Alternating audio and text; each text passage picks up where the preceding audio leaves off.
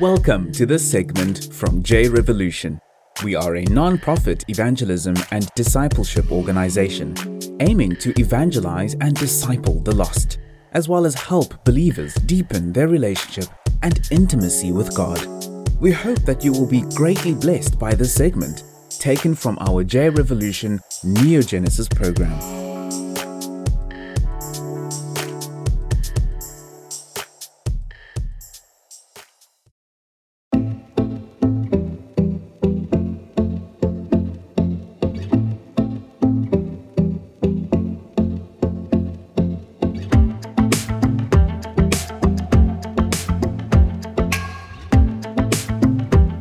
Some important things to know about your enemy.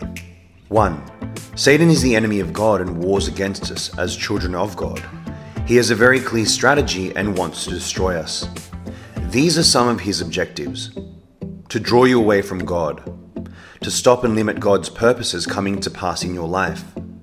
He hates God and does not want God to get the glory that only God deserves. He wants to destroy you at all costs. 1 Peter chapter 5 verses 8 to 9 says, "Be sober-minded, be watchful. Your adversary, the devil, prowls around you like a roaring lion, seeking someone to devour. Resist him, firm in your faith, knowing that the same kinds of suffering are being experienced by your brotherhood throughout the world."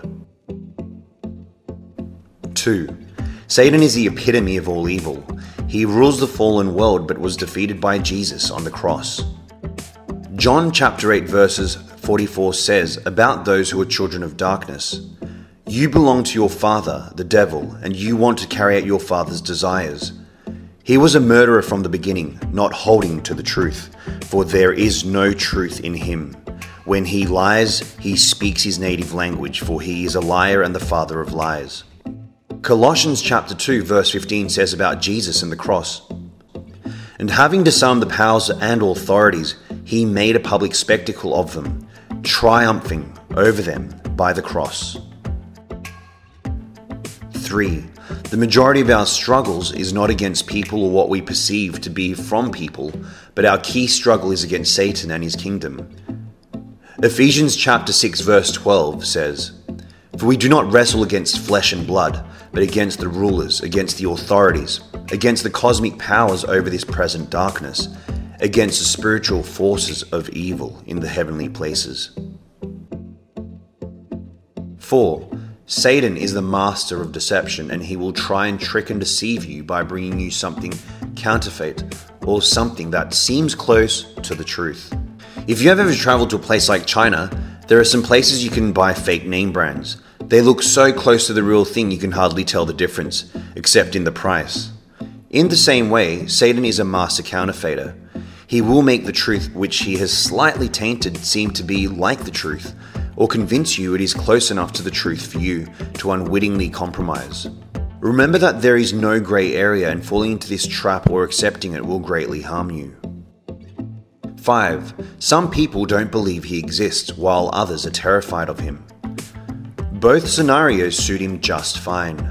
When people are not aware of his existence, he can do almost anything to influence them, and they won't be aware of where it is really coming from, and therefore will never be able to deal with it effectively. On the other hand, when someone is terrified of him, they are too overcome with fear to do anything about it. 6. You get some extremists, those who outright worship Satan and prefer to live in darkness. Be careful, they may not always look like what you would imagine them to look like. The enemy and his servants masquerade as servants of righteousness. John chapter 3:19 says, "This is the verdict. Light has come into the world, but people love darkness instead of light because their deeds were evil." 2 Corinthians chapter 11 verse 14 to 15 says, "And no wonder, for Satan himself masquerades as an angel of light. It is not surprising then if his servants also masquerade as servants of righteousness. Their end will be what their actions deserve."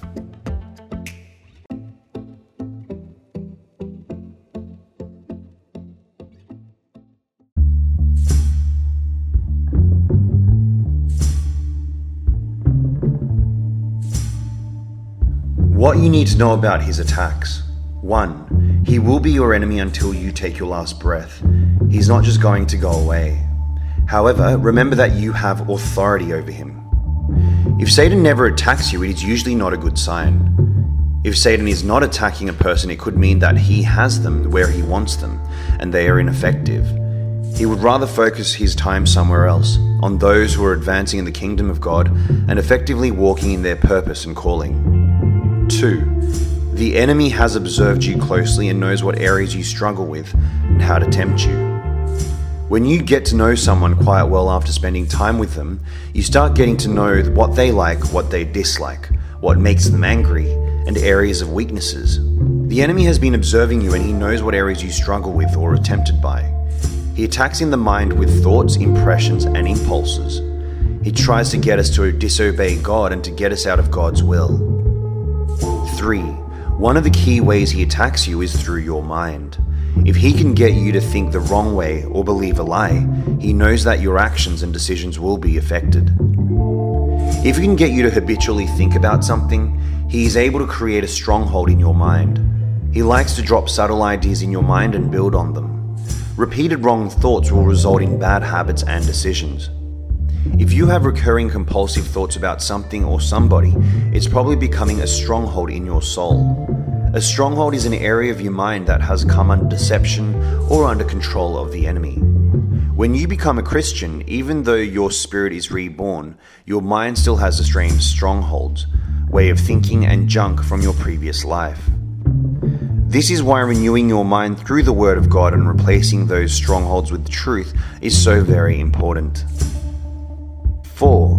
He will usually direct his attack to some need or desire you may have, which is not wrong, but he will entice us to meet that need or desire in the wrong way. That is in violation to the Word of God. Once he can start getting you to compromise, he will gain ground in your life very quickly. Once you compromise in one area, it's very easy for him to influence you to do so in other areas. If you give in to these temptations and compromises, you will be back in the bondage of sin. It's important to understand that our needs are not wrong, but they have to be met the way God intends them to be met and in his timing. As an example, many people may desire companionship. Instead of seeking God for a partner that is suited to them and to wait on God's timing for that partner to come along, they may compromise in dating the wrong people and also compromise sexually. 5. He can either be very subtle or very aggressive in his attack. Sometimes he will be so subtle that you won't even see it coming. He will work very slowly and carefully to veer you off course until one day you realize that you're completely off track. He will take his time to get you off course, however long it takes.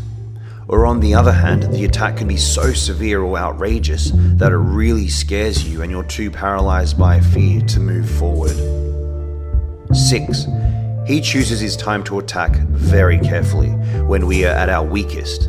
Be careful of halt, being hungry, angry, lonely, or tired. These are prime times for Satan's attacks. He won't easily attack you when you're strong or at your best.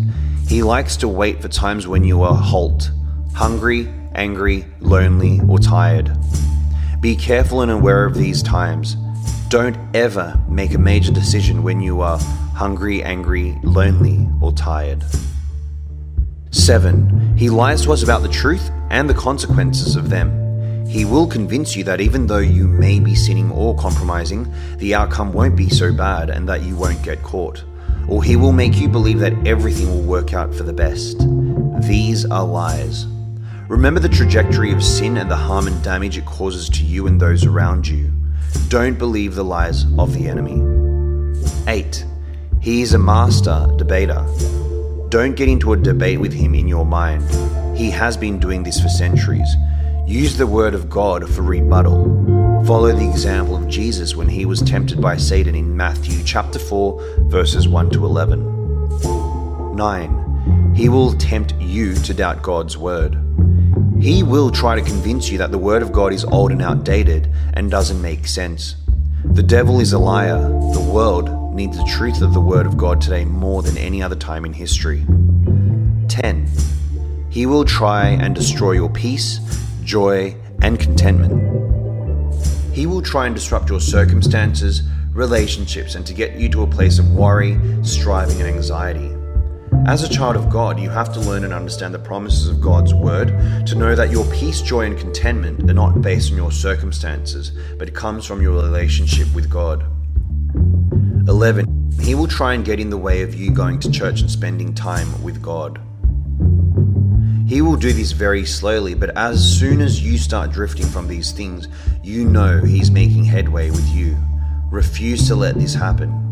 Refer back to session 3 of J Revolution, a place to call home, to refresh your memory of the importance of community with the family of God, as this has direct impact on your spiritual growth. 12. He will keep you very busy, but not very effective. Satan can keep throwing things at you that will keep you so busy and hold your attention so much that you are distracted from spending time with God, reading your Bible, and going to church and church groups. You can be extremely busy but totally ineffective.